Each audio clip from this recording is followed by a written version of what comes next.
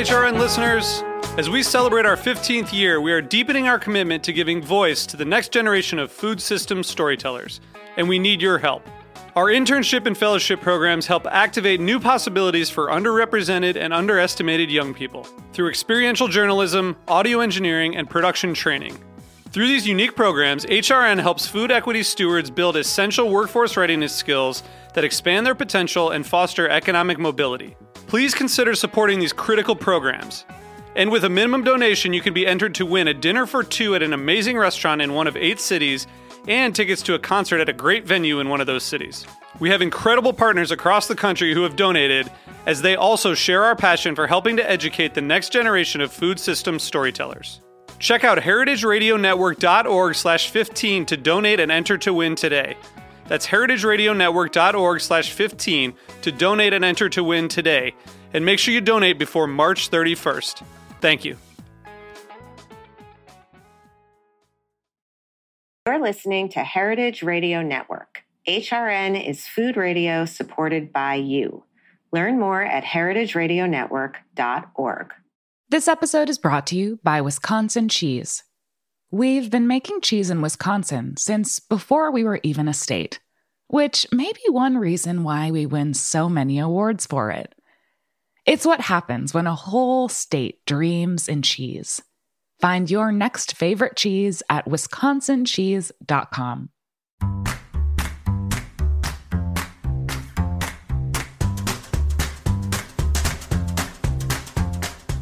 I'm Allison Kane, and welcome to In the Sauce, a podcast about building consumer brands from the ground up.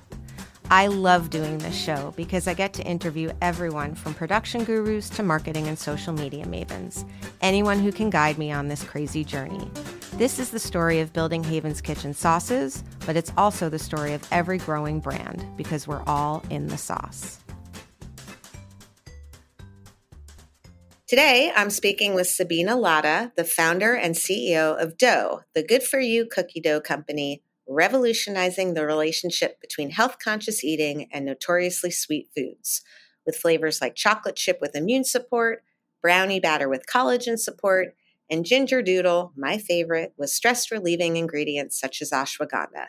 You can find Dough online and at retailers including Sprouts, Target, Whole Foods Market, The Fresh Market, and many more. Welcome, Sabina. Hi, I'm so excited to be here. I know. We were talking right before we started recording that we have the Venn diagram middle of you and me is a lot. It's a lot. Like I love big, it. thick middle of Venn diagram, and not so much with experience because we will get into that. And I love bringing in people who have that sort of big CPG experience, but friends in the industry, investors, people who like you tend to like me, which is really that's cool. good news because I like you. So yeah, me too. And we don't even know each other. So I want to get kind of right into it because you are one of those people that has a really big backstory with a lot of interesting pieces that all come together, culminating in Dough. Mm-hmm. But because I'm less how I built this and more like how the hell am I going to build this? I tend to like to spend less time on sort of background founder story and more on like brass tacks execution. Yeah. But you do have really fun things in your founder story that I kind of want to go to. So it's going to just be like, you did this, what'd you learn?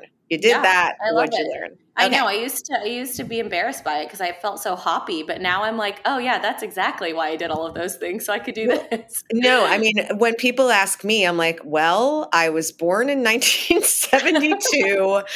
I mean, hoppy is like one thing, but like older founder is another, right? Because there's so much backstory and I'm always kind of like embarrassed to talk about. I mean, I was on one a couple weeks ago where, you know, I was talking about when I was 10 and I'm like, does anyone care? Everyone cares. Yes. I don't think anyone. Yeah. I mean, I've got a few people who care, Well, and it was informs interesting. so much of what you do, who you are and what you do and how you're building what you're building. And I think you don't see it. What's that phrase? You don't see the forest from the trees. I feel like that's one of it. Or it's like the Steve Jobs one, like you can't connect the dots while it's happening, Yeah. But again, I'm like, is this helping anyone build their company? I don't know. I mean, it feels a little like therapeutic for me, but so your story is awesome because, you did grow up, I love hearing you talk about the foods you were eating at, your family owned a gas station and you were just surrounded by snacks and salty, sweet foods and all of that fun stuff. So you have this love and nostalgia for food that we consider at this point not particularly good for you, but still incredibly popular and powerful in, our consumer world. So that's really fun just as a background. And then leading into working at Lay's right out of college, what did you think you were going to learn? What were you, I mean, at 22, you're like, an embryo, so you don't know what the hell's going on. But like, what was the plan? What did you end up taking away? And what do you find yourself now as a founder leading this company, you kind of go back to as a fundamental or like a physical law of CPG? Yeah, it's kind of funny because at the time I joined, I was still kind of transforming my diet and how I thought about food and nutrition, and honestly, and I'm still learning today, but still learning more about it. Like you mentioned, I grew up on Flaming Hot Cheeto Puffs and Sour Punch straws and Oreos and Hamburger Helper, and that's what we ate. And I was from a town called Euless, Texas, where it's lower socioeconomic households. We, for lack of better words, we grew up kind of poor. And so that's the kind of food you have accessibility to, but that's also, it's also kind of an area where there wasn't much education on health and wellness nutrition. Right. Now in Texas, there's a love for sports. So I played sports my whole life. I played basketball and ran track. So externally, I looked fine. I looked like a normal, like thin, rather tall kid. But internally, my insides were made of like partially hydrogenated oil and like yellow and corn. nine. Yeah, exactly, and like low corn. So I fast forward kind of to graduating. I will say those brands that I grew up with, and also there's something about growing up kind of in a low income household where brands are even shinier. Yep. Can't afford them. So like whether that's like, I was really into fashion as a kid. So whether that's kind of like designer brands, or just, the big brands you'd see on Super Bowl commercials. I had a fascination. And so when I was recruiting, I was in the undergraduate business school at UT, and I recruited mostly for CPG companies, and mostly because they have the most iconic brands, right? Like P&G and PepsiCo and, Conagra and Mondelez, like they have these iconic brands. And so if you want to learn brand building, yes, I would say my food philosophy kind of diverged while I was at Pepsi, but Pepsi, Lay's is a $3 billion brand. It's awesome. So, what I learned there and what I kind of was excited about was all the sexy parts of building a CPG company, right? Like we were doing everything from, launching limited edition flavors to working with, big retailers like Target and Walmart and Costco to, running Super Bowl commercials and managing. I was an analyst managing a $70 million advertising budget. It was crazy.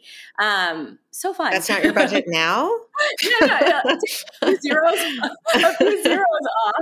And I was there at a time where there was this big revolution from going from traditional media, so TV, print, radio. My voice is in an old Lay's radio spot because we were being So we had the team kind of voice over the radio spot. Right. And then, all the way to we were moving the budget to digital. So that's when brands first started creating Facebook accounts, which is kind of like aging myself a little bit, I guess. But when it was weird that brands had a presence where on a social network, right? Like on Facebook or Instagram or whatever it was. So that's all to say the experience there. I would say what's the most relevant with what I'm doing now is you have to run such a tight ship on a 99-cent product. Like imagine you were trying to save a quarter of a cent in the supply chain. Like you are, so diligent with your trade spend. Like you are just running a tight P&L. And sure, I did have an insane advertising budget, but on the actual P&L side, that was the best experience. Because you basically, like the way it's structured for people who don't know at big CPG companies, you have your brand managers that manage. So there's, the Doritos brand manager, there's the Oreo brand manager, there's a Lay's brand manager, and they essentially function as the general manager of the brand. And then you have your cross-functional, so you have finance, innovation, supply chain, operations, just a slew of cross-functionals that almost like report into you, even though they're kind of— They're like the little hub. Yes, even though they're their same band. And so that experience, I feel like I learned how to be a mini CEO almost in that experience. And then, by the way, the iconic kind of like advertising branding, you can see a lot of our brand building on Dough, on our Instagram, TikTok. That's probably the most public platforms you can see it on. But you can see like we really care about that. And we do it in a much different way, in a much cheaper way, in a much more, I would say, storytelling, authentic way. But yeah, that experience, that like gold standard of marketing, I wouldn't give that up for the world. I think it was like, it allowed me to do what I do now and do it more efficiently and more effectively. Yeah. No, I mean, I think Mike Messersmith came from BC's, big CPG. Yeah, he's an advisor to Dough. Yeah. Yep. Me too. Miguel. These are people who are listening. You can look them up there on past episodes. Federico, who is now running Body Armor, who was at Chobani at the time when he came on the podcast. They're just like these fundamental, I always talk about them like physical laws. Every founder, we think we've, invented, we have to, right? We have to believe that we've invented something that is genuinely earth-shattering. Otherwise, we would not spend the time and the resources and the energy and the tears doing it. I was gonna say the blood. The blood. But, there are some things that just need that don't change, whether you're building a brand in 1820 or, 1930 or, 2025, the way that those things exhibit themselves, right? The channels might be different, but they're fundamentals of business and of brand building. And I think founders who come in through larger CPG companies understand those. The ones that really crush it are the ones that are able to hold on to those while also being super nimble and innovative. Because some people are just like, no, this is the way it is, and this is the way it goes. Well, it can be a dissert. That was the kind of thing that worried me a little bit. Is it can propel you, but it can also kind of cap your thinking, and you have this weird kind of glass ceiling of what you can do.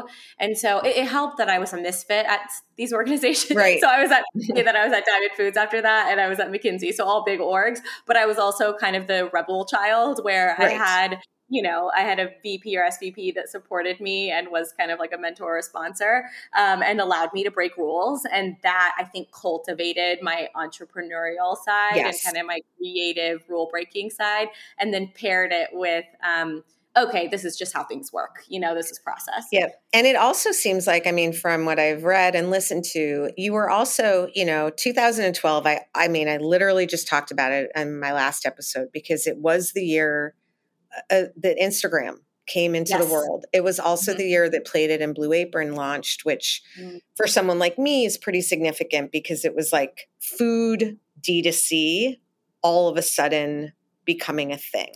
Yep. And those kind of two things coupled with sort of coming out of a recession. And I mean, it was like a really interesting time, but you were really coming into adulthood at that time. And also you were the young voice in the room, which I think is really interesting. You know, I was 40, you were 22. So people are looking at you like, all right, something's going on, right? Like, what is this thing? We need to be on it. I don't know what it is. Can you do that? Like, you young person?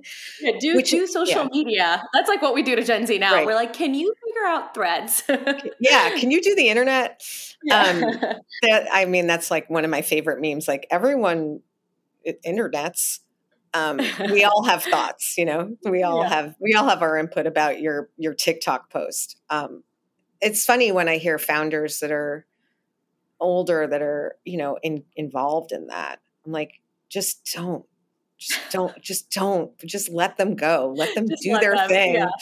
But it sounds like you had that kind of the timing of you becoming a functioning grown-up at the same time as the world moving to digital in the context of this bigger corporate ecosystem really did give you this fun sort of, I'm in it, but I'm kind of not of it vibe. Yeah. And it gives me, or it gave me, a right to win in a category a la social media or digital, where I don't think I necessarily had a right to win. It's not like I had any more experience than you know, the people that were 10 years my senior. I just picked it up quickly and I was a little bit more digitally native than, you know, my directors and VPs were. But it's the same thing with, I think, Gen Z now is happening. But I definitely took advantage of it. I had this newsletter at Frito-Lay called the Millennial Minute. And I remember I sent it to like a small group initially. And I would basically it would be, you know, I said a minute to read. It would be a couple minutes to read of all the new millennial-esque things, whether that was phrases or, you know, new social media apps or whatever it was. And then it slowly just like grew out of control. I got so many responses of people being like, can I please be on this? Like, where Doritos is also trying to, you know, crack the millennial audience. Right. So, it is funny. We put that pressure on Gen Z now, but it was at one time it was me. But what a great opportunity for my Gen Z listeners. Like, create the Gen Z, maybe not minute because it's not alliterative, but I don't know, something Gen Z for your older people, and they'll be very grateful. Yeah. So you mentioned it briefly. You went to Diamond, then you went to McKinsey, and then you racked up experiences. You figured out a couple of different sort of skill sets, and then you worked at M13, and you were launching different brands through their venture studio, which I think it's really interesting because I mean, clearly it was of a different era where you could just kind of put up tons of Facebook ads, send people to sort of like pretend products in the would you buy this kind of situation, see what stuck a little bit. What was the big takeaway from that? Yeah, I mean, that was my first venture into going earlier. So I had the itch. I mean, I had the itch even at PepsiCo. You know, Pepsi to Diamond to McKinsey, always had the itch to go earlier. M13 is interesting because it's a VC first and foremost, right? So they had their fund. So it does give you. I came on to essentially build the venture studio, so it was nothing before I came on, but it essentially gives you a little bit of a safety net so you can kind of take the leap in launching brands. Right. But, yeah. You know, you have a salary, you have a fund attached to you. You have, Carter and Courtney, who are the brothers that founded M13. They have a network and they were good, great mentors for me. So it gave me a little bit of a safety net to like take the risk, but not have to, go sleep on my friends' couches and figure out, were they like make 5 pretend brands and see, like, how did they even how did they what was your job? Yeah. So basically, I know this was the fun part. So basically they said, we want to create a venture studio, and a venture studio can come in a couple different forms. It can come in, an EIR model where you have a bunch of entrepreneurs and residences that will create brands from scratch. You can have an accelerator where you have tiny brands that apply and you can kind of accelerate them. There's a million different models. We did one where we partnered with P&G Ventures, where they would provide the IP and then we would build the founding team around it. And we would kind of spin the company off in a C Corp. So there's kind of a dozen different models, and now probably more because it's been a few years. But essentially they said, okay, we want to build a venture studio where we want – on the venture side, we own a tiny portion of these brands and we invest in dozens of them. We want to own bigger portions of brands that we launch. And we actually want to, one, give them more resources, but then two, we want to take the learnings from these brands and be able to apply them on the venture side. So it kind of becomes this flywheel of, we have majority stake and we have a little bit more financial stake in these, but we can at least, use them as well. Even if they don't work out at the end of the day, which, a couple of them have done quite well, but even if they don't work out at the end of the day, we're at least getting the learnings to inform the venture side. So it's pretty fun. Cool. Yeah. Like that, fun. That's like, I think my dream job. Yeah, it was totally a dream. And it was, it basically, the reason McKinsey was so helpful, or my McKinsey thinking was so helpful, is I created the process. It ended up being a 4-phase process of ideate, test and learn, launch, and then accelerate. And there were a few different work streams in each of those, but essentially most ideas should die in the ideate phase. So, 99% of ideas should die. We should be able to kill our own babies, and it should be super methodical, and we should want to, because we're figuring out a process. And then in the test and learn, call it a dozen ideas will make it. And then that's where we'll actually put a little bit more financial resources against it, a lot more thought, a whole kind of testing and learning plan. And that's where we would actually, end up with, 1, maybe 2, 3 max if it got that far, concepts to actually take to commercialize. Wow. So that's, it was super fun. It teaches you kind of the 0 to 1 in a super rapidly paced environment. I will say I used that exact model when I was launching Dough, which is a little less sexy than a lot of other food or maybe baked. No, I kind of want to hear about that. Yeah. I want to hear so ideate, did you have a bunch of ideas and Dough is just the one that made it through to test and learn? Were there others that made it through to test and learn? There were others, but over a period of time. So, right before the pandemic, actually, in January, I concepted an idea around a social house, which like physical space, a physical space. Yeah. And, we had a couple of events where we, brought together a community. It was essentially kind of like a physical space community. Think like Soho House, but more for startup founders, that ecosystem, and not, for kind of just like bougie, I don't really know Soho House audience anymore, but like bougie artists maybe is what it is. More like bougie founders. Yeah, exactly. Or founders who have raised $40 million in VC. Right.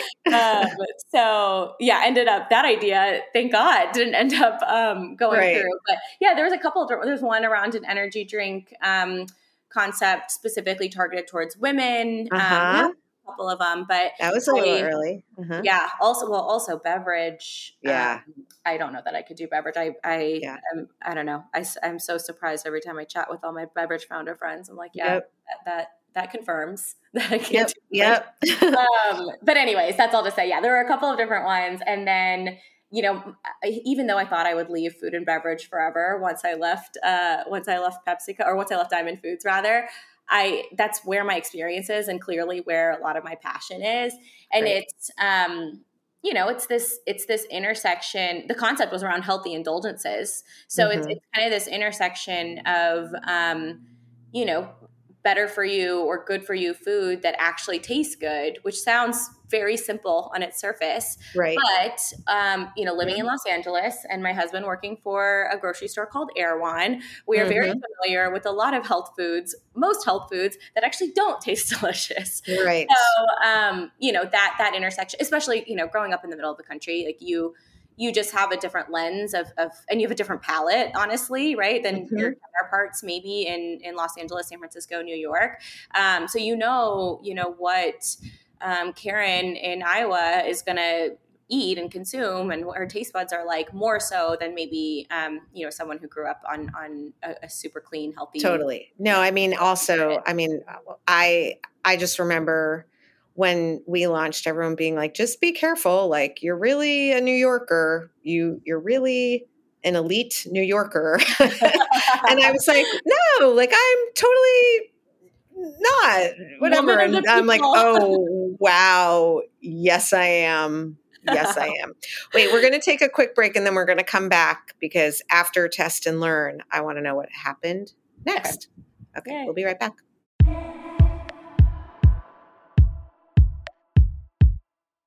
This episode is brought to you by Wisconsin Cheese. There's a reason when you think of Wisconsin, you think cheese. Cheese is a huge part of Wisconsin's history and future. In Wisconsin, the state of cheese, the tradition of cheese-making excellence began 180 years ago, before Wisconsin was recognized as a state. Immigrants traveled to settle in this lush green hills of Wisconsin, bringing their cheese-making traditions with them. These storied skills, combined with the freshest milk available, created a cheese-making culture that is uniquely Wisconsin. Wisconsin's 1,200 cheesemakers, many of whom are third and fourth generation, continue to pass on old-world traditions while adopting modern innovations in cheese-making craftsmanship. Find your next favorite cheese at wisconsincheese.com. I'm back with Sabina Latta, founder of Dough. Okay, so we've gotten through the ideate phase. Yeah. It's 2020. We are now in test and learn. Are you testing and learning just Dough? Like, are we now sort of, okay. Yeah. And so what does test and learn look like?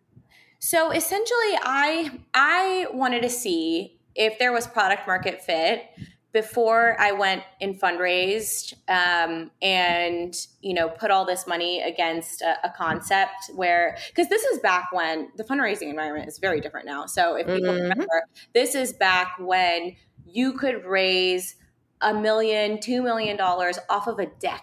Literally off of 7 pages, a beautiful brand deck. Nobody would try the product if it's a food product and just hand you money. It was so easy to raise. And there was a lot of money in the market. The go-go years. I know, the go-go years. Now it's almost I've kind of changed my tune a little bit. I'm like, okay. I think that I agree. Entrants are limited too. So it's only serious people who are here, giving their firstborn to make this stuff work. Yeah. But that's all to say, I basically said before I fundraised, I'm going to prove product market fit. And the way I best knew how to do that was digitally. So digitally, and then we did a small subsegment of stores that would take us. So we could see if there was retail traction as well. I mean, I was like hand delivering to these stores. So you had a real product. It wasn't just like a page and see how many people sign up and see how many people click on the ad. Exactly. Okay. So we had a little bit of a wait list up, but basically my biggest qualm with how I launched at M13 was that it was a fake product. You would put up a fake landing page and people would buy it, but then you would get basically what you wanted, right? The conversion rate, the wallet is the ultimate, product market fit because they're not just entering their email address, they're giving you money. So we got to that there, but the problem with it was the buck stopped there. So you didn't get the NPS, you didn't get the repeat rate, you didn't get did they like the product? You didn't, especially with the food product, that matters so much. And so that's where I was like, okay, is there a way I can make this product myself and, have baker's assistants make in commercial kitchens if it got to that, and have an MVP of a product and see how it does. And we can optimize. I think that was the biggest thing is I didn't go in thinking this is the product and it's not changing. It was like, this is the MVP of the product, which is kind of weird to do in food. But it's probably going to change. Even now, we're reformulating right now one of our flavors. Of course. I mean, everyone's constantly reformulating. I mean, even if you're not reformulating because you realize that maybe people want a little bit less sugar, or maybe people do want it, vegan or gluten-free, but you're reformulating because, ingredients get crazy expensive, or there's a war or a drought or whatever. I think everyone needs to, this is one of those things where like everyone needs to get really comfortable. This is like a living, breathing thing. Your brand is living and breathing. Your products are living and breathing. Your team is living and breathing. I was saying to someone this morning that we always think of ourselves as like a teenager company, but we're like not even a preteen. We're like that 9-year-old girl that like puts on the outfit and like makes the like sassy face and is like, I'm going shopping. Like we're not even like, because you always feel like we've been in it for so long. We feel bigger than we are. We're not even on the home plate yet, Yeah, I'm with you. Which is good. That's good. It means we have a lot of opportunity ahead. Yeah, and it's big brands still also, like when I was on Lay's, we did a whole packaging change across all, across globally. We did it in the US first, and then we executed it globally. So you're totally right. It's iteration, and it's learning what the consumer wants, and so that I went in with that, and our packaging was so bad; it was hideous. When I look back at the old packaging, I'm so embarrassed. I'm like, how did I think this was? Have you seen the original RX bar packaging? Just go back. Google it. Google it. It's so fun. It's funny. Just because they're so iconic because of that package. Yeah. Go back. Yeah. That's funny. Oh my God, I just Googled it. Yeah, that's awful. It looks like PowerPoint. It looks like a PowerPoint. Pretty much. Yep. Yeah. So it's I guess you should be embarrassed of your first product. But essentially I said, I'm going to take $20,000 of my own money.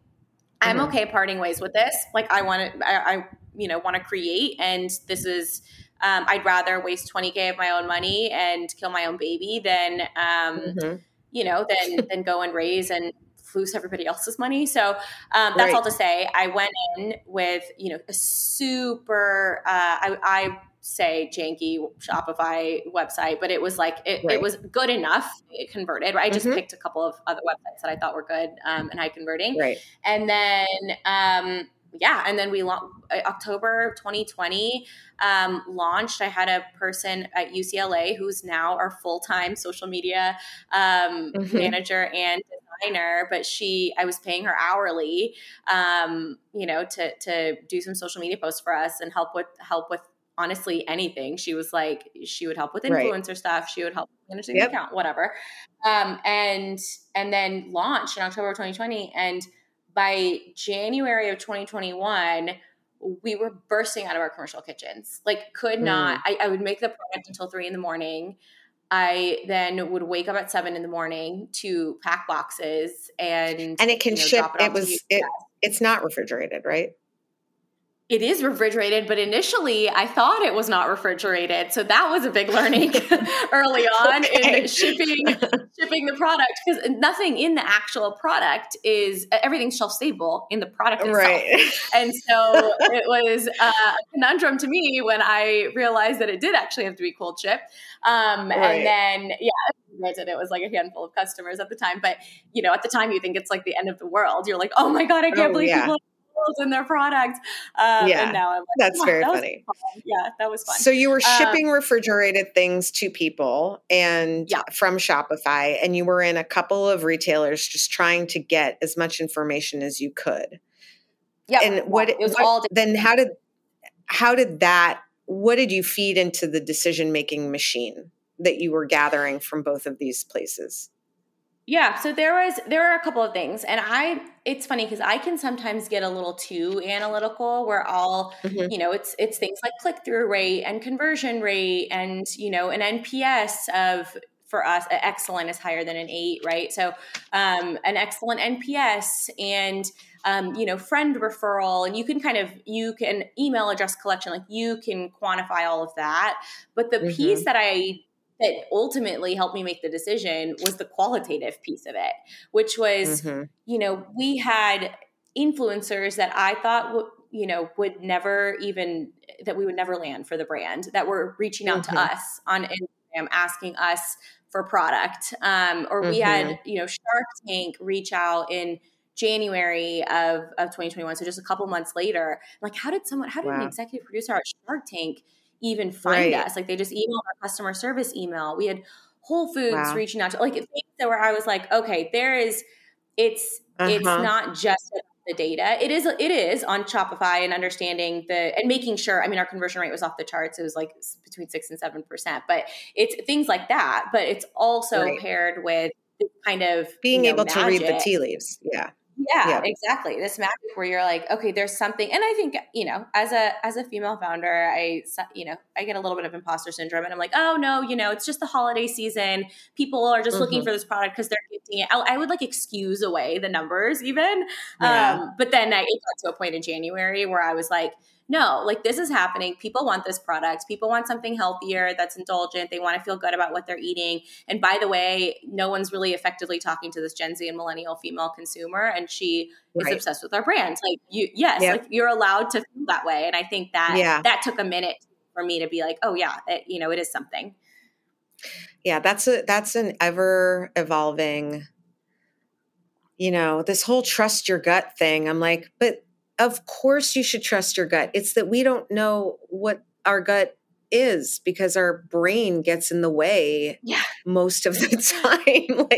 All the stuff that we've been trained over the course of our lives, fortunately, maybe for younger women, less so than, women sort of above 40, but man, it'd be great if we all just could trust our guts, but the gut is feels kind of far away. That's what we need help with.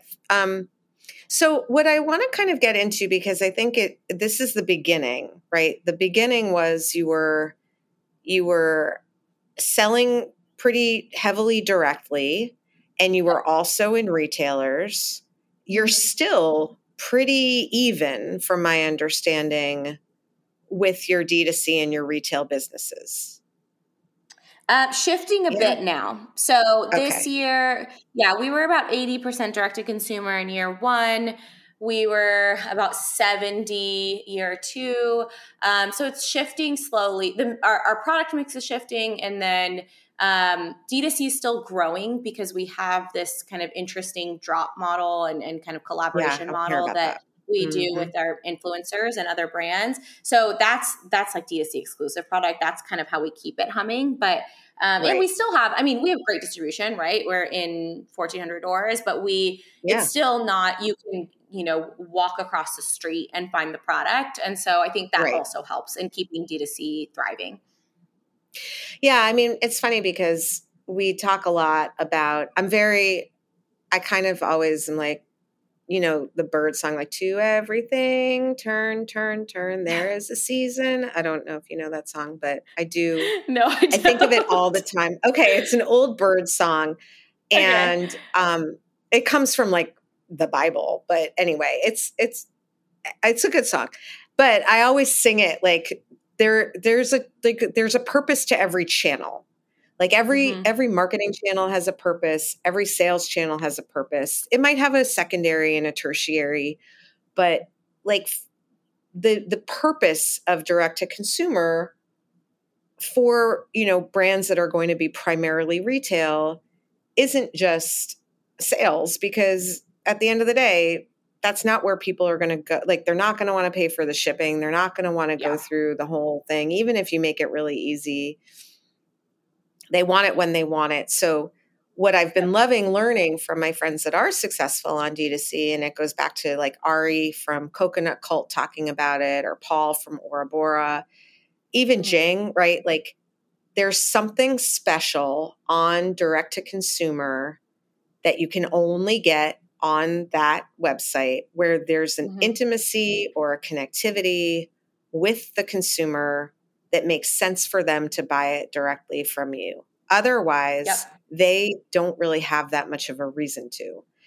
And it sounds like you have found this model that keeps people engaged. And yes, I mean, I think you're right. Part of it is probably because if they want it and it's not in a store near them, they're going to go there.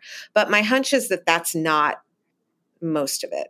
My hunch is that they are feeling connected and that there's something about directly getting it from you that's still scratching an itch that they can't scratch if they go to Whole Foods. So what do you think that is?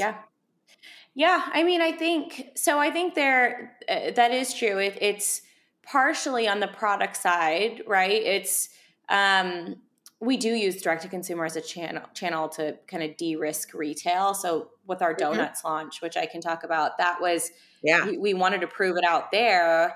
And then when we presented it to Whole Foods and Sprouts, they were all ears. They're like, oh yeah, you've already launched this. Here's the data around it. They love the product, and it just gives them another reason to take that product.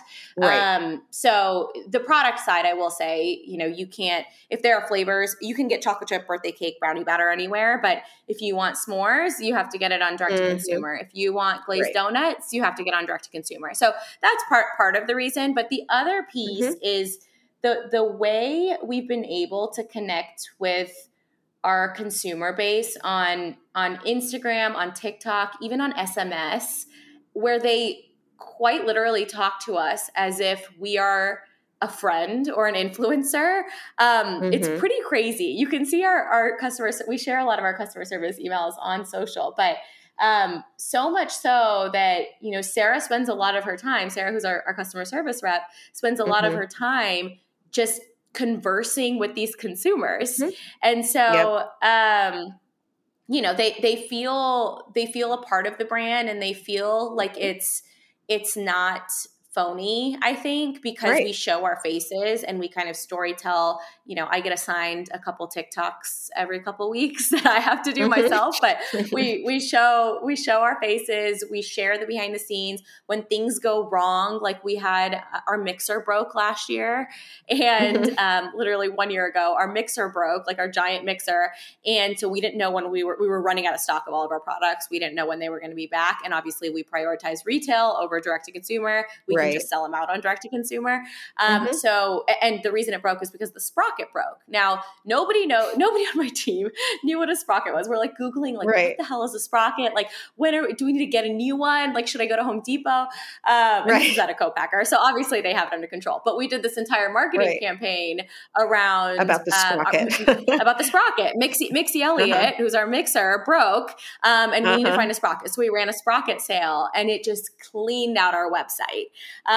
So being able to tell those stories, or, we did one called for Oopsie Oatmeal. We bought the wrong oat flour, where it was the wrong mesh size. So to the naked eye, it looked like regular oat flour, but it was just the wrong mesh size, where it made the product almost like oatmeal-y, and we had already run $30,000 of product.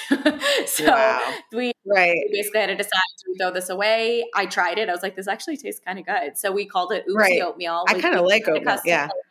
Yeah, exactly. It was oatmeal chocolate chip, not raisins, because we're not sociopaths. And we designed a custom label called Oopsie Oatmeal, and it was one of our best-selling. I think it was the best-selling flavor last summer. Yeah, and we got like 7 million TikTok views. So, that kind of thing. I think building that connection. They want to root for you. They want to support you. Like. They want, before our Whole Foods review, we told them, we said, we're having our global Whole Foods review in 2 weeks. We need you guys to sell out every Whole Foods. And they did just that. Our community sold out almost every single Whole Foods in SoPac, so that our global review would go well. And you can see it in the numbers. It's kind of crazy to see the velocity spikes. But anyways, they feel like they're a part of the brand, and they obviously love the products. They think it's fun. They like that they're healthier, but they also just are, want to feel like they're a part of the brand, which is really fun. Right. No, that's amazing. In terms of building these two different businesses kind of at the same time, I think I was interviewing finance people, and, they gave me these references, and a lot of the references were primarily direct to consumer companies. And I was like, I really need companies to call that are in UNFI and KEHE and like, there's distribution and there's all this craziness with billbacks and chargebacks and MCBs and OIs and tha's and they're almost like running two different businesses, literally at the same time. So you have to prioritize team differently, resources differently. Even the way that they forecast is totally different. What has been your sort of approach to it, and what are the sort of fundamental things that you need to be able to be sort of, you're not going to be even, but you're going to have a strong D2C component to your business, which I think a lot of people would like to, to de-risk retail. Yeah. I mean, that's one of the couple of things that kind of keeps me up at night is building the team. Cause I don't want to overbuild the team either. Right. Like you don't want to have a full D2C team and a full retail team. Like that's not effective for anyone. So what we've done, which has worked pretty nicely is, we have our head of sales who came from Clio, Bantam Bagel, Smashmallow, some really great startup brands. And she is retail through and through. Like that's what she knows. She couldn't she couldn't open Shopify if she had to.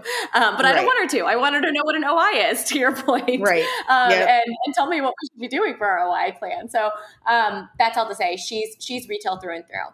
Now, my head of ops, Christina, is wonderful. She has both experiences. So she was at Caulipower, so has the retail experience, but was at HelloFresh in the heyday of HelloFresh. So deeply understands both. And quite frankly, is just a learner at heart. So is willing to kind of learn anything. On the marketing side is pretty D2C focused. So Patrick, our head of marketing, his background is direct to consumer. We worked together at a previous company. And he knows digital really well. Now, the thing is with marketing, shopper marketing and retail marketing, in my opinion, can also be taught. So, Patrick doesn't need to know, what all because there are the levers are finite. There's demos. He didn't know how to do a demo previously, right? Like that's something that's learned, but demos, there's end caps, there's, being in emails, there's, a couple different things you can do. You can't do much in the signage and you can't even with us because we're in the refrigerated, you can't really even do that. It's not like beverage in that sense. So, so because I have a background in retail at Pepsi, I've been kind of coaching him through the different options. And now with all these new shopper marketing programs like Social Nature and Aisle and all of those, he's actually more of an expert in those because they are digital. So, so he's been playing both sides and that's worked pretty nicely. So I feel good about where we are now. I think when it comes to field sales teams and things like that, that's where it can probably get tricky in the next couple of years. But, knowing that retail is going to be a bigger part of our business and D2C will still be growing and healthy, but there is, in my opinion, again, a cap to food sales on direct to consumer. Yeah, no, I mean, I think that's really well put. I made a little Venn diagram just as you were talking, and I have like retail is one big one, and you have head of sales on that side. And then in the little middle, there's like ops and finance. And then on the D2C side, there's sort of the marketing growth kind of team that can dabble into things that they need to do for retail. And I think you're right. Also, a lot of I think a couple of years ago, I remember heyday of the pandemic being in a founder Slack and everyone and their mother was looking for, a $250,000 head of growth. Ugh, and I was like, isn't that just like, I mean, they're going to piss people off and I'm sorry. And I don't mean to, but a lot of it was just like knowing how to buy ads. And I'm like, that can't be the job, right? Like I know that there's more to it and I'm being marketer. Yeah. Right. But now I think, to your point, doing good. I mean, I'm hoping that, the retailers understand, we had a retailer say to us something about like, what is your, marketing plan for next year? And, some of it was like, well, we'll do these 3 promotions. But again, we're also refrigerated, so it's not like we can even do an end cap. Yeah. And, but what we are doing is we're putting, merchandising hands in there, and we're doing a social nature campaign, and we do have an aisle QR code on our, pouch. If not, we're not allowed to put tags on all of these things. And we're also on their platform doing, their own version of their e-com. So it looks different maybe than what it used to look like. And to your point, a lot of it is social.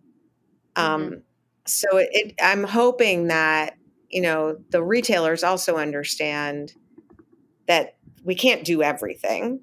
And we can't have a whole team at this stage that's just shopper marketing, merchandising, et cetera, field, and a whole team that's doing all the digital stuff, because that we just, we don't have the resources for that.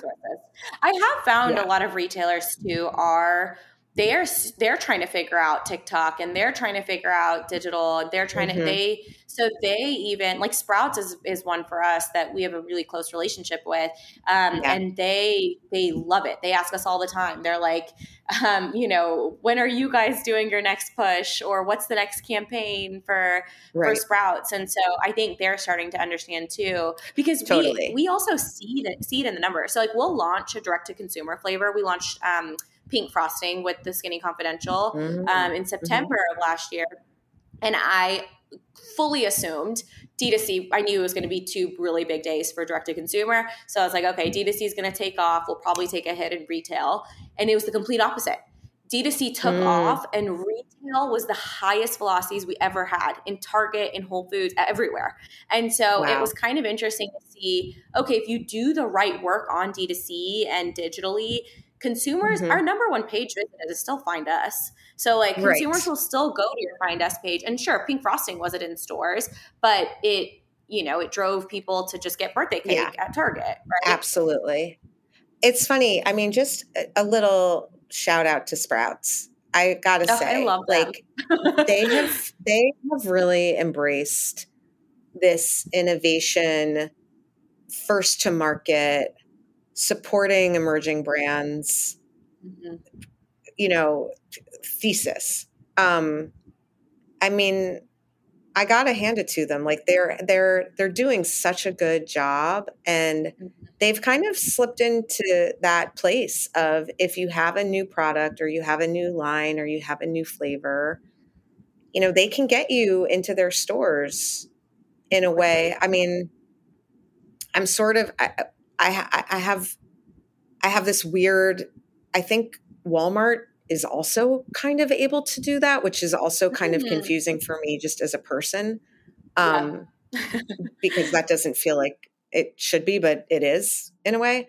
So there's just something going on with, all of these labor issues that all of these retailers are facing. Essentially just make resets fewer and further between, and make them harder.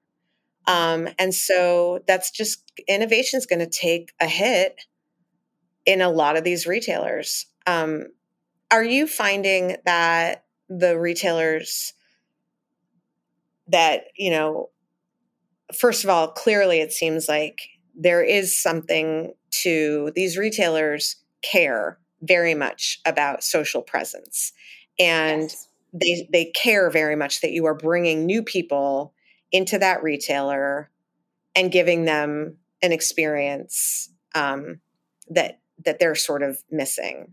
Are you surprised at all with the retailers that are working and the ones that aren't as well, or the ones that are coming to you? Has it shifted because you have so much experience in this industry? Like, did what I just say about Walmart make you twitch, or were you like, like what? Without, and I know you can't give too much away, but No, I mean, the Walmart thing is interesting because you're not the first person that has said that. And we're actually in test. We don't talk about it a lot, but we're in a couple of test Walmarts in Texas and Louisiana, which, a brand our size would I still go back and forth on whether I should have said yes to the test, but we're doing it, we're trying it. And we're building a relationship there. But I think retailers are also trying to figure out how to win versus each other. And I think they're all kind of taking slightly different, or I guess like maybe in a Whole Foods Amazon world, right? It's kind of changed things a little bit too. So Sprouts doubling down on innovation makes a lot of sense, right? Because if they can do cut-ins, if they're still nimble enough, and it seems to be working. As a consumer, I go to Sprouts all the time to get my, very specific things. And then Walmart, no, it doesn't. I mean, it doesn't make me twitch. I know Walmart, at least for PepsiCo, obviously biggest customer, one of the biggest customers. But when we launched Do Us a Flavor, which was our biggest campaign on Lay's, where we crowdsourced flavors from America and basically produced the top 3 flavors. And they had to duke it out to win a permanent spot on the Lay's portfolio, basically. Walmart was the first to be like, we want to launch these flavors. We want to do it in a big way.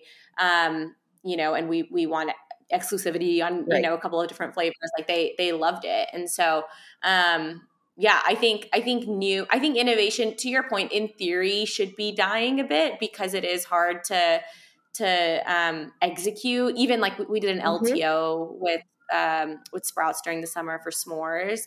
That's live right now, but we had to do a couple of plus outs because, the stores weren't ordering or, there was some sort of miscommunication. So we had to, our buyer was gracious enough to kind of give us the couple of different plus outs to make sure we were actually in stock. But if you can continue to do it in a way where it gives you a competitive advantage, it's like, why not? Yeah. I'm just sort of, going back to that I won't sing anymore, but every channel has a purpose that can be drilled down into retailer too. Right. And it feels like just the ones who are leaning hard into, you're either going to win on value, on experience, on social signaling, right? Like, but you kind of have to pick where you're going to win. And it feels like there's confusion for them. Yeah. Well, and with the younger consumer.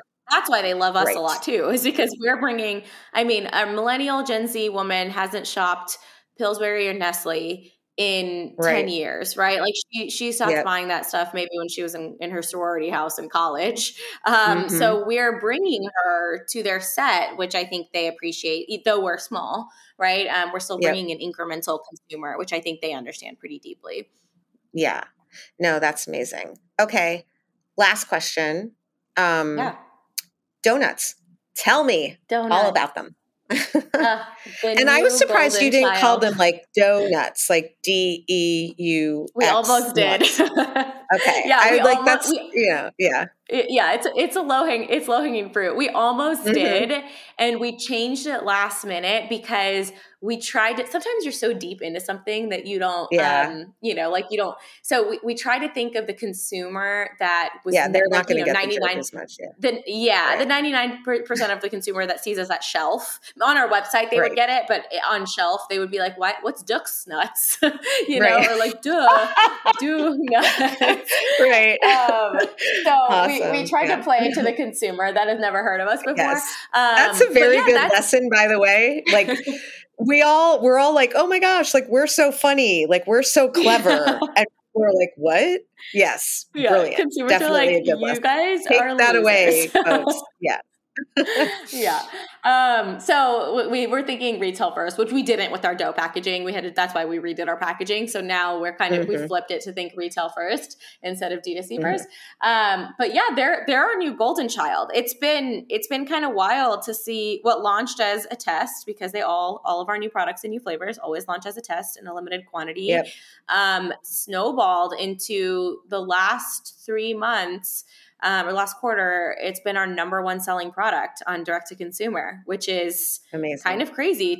We haven't crowned her the new hero SKU yet, but internally there's a lot of excitement around it. And then with buyers and retailers, there's a lot of excitement about that product line. Yeah. So it's a little bit too like reading the room too of, okay, there are plenty of brands. I mean, I was talking to the Quinn founder who was saying that they started with microwave popcorn, ended up with stuffed peanut butter pretzels, right? Or like my Kind Bar didn't have chocolate. I mean, I'm sure Miguel has talked to you about this, but like, I mean, you can go back. This isn't private information, but they had 6 years of health bars that didn't have chocolate on them. Just nuts. And now it's like a big chunk of their business. These things, this is why it's like that iteration. And I think, I guess my last sort of little chime in here is everyone's pulling back and everyone's pruning and everyone's being careful about spending and everyone's worried about running out of cash, except for a few people. But for the most part, like, I don't think you slow down on innovation. I think as a little brand, you're very tidy. You clean up the SKUs that aren't working, but you have to keep that innovation thing going because that is what makes us different from the big guys. Right. I think that's right. Right? Yeah, that is literally like when it's funny, I'm sure you get this all the time, but like I get a couple of big CPG companies that reach out ever so often to connect. And I sent one of them the donuts product. I was like, oh, this is a bad idea. They're just going to steal my product. But they were obsessed with it. They were obsessed. But like, they were like, there's nothing like this. This is, there's basically just Hostess right now.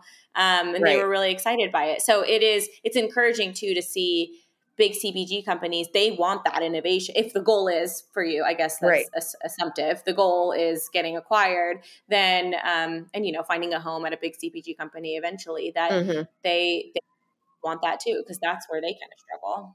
Right. Exactly. Keep innovating, folks. Just do it cheaply, or not cheaply, but less expensively. Efficiently. I love that.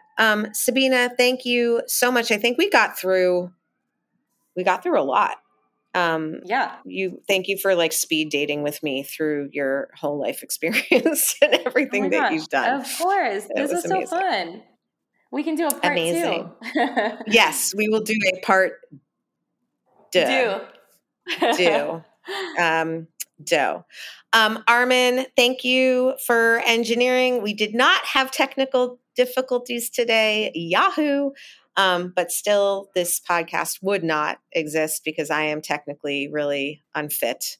So I just get to sit and ask questions, and then someone else, like Armin, does the hard work. So thank you. Thank you to Heritage Radio. And listeners, I will be back next week with another episode of In the Sauce. In the Sauce is powered by Simplecast. Thanks for listening to Heritage Radio Network, food radio supported by you. Keep in touch at heritageradionetwork.org/subscribe.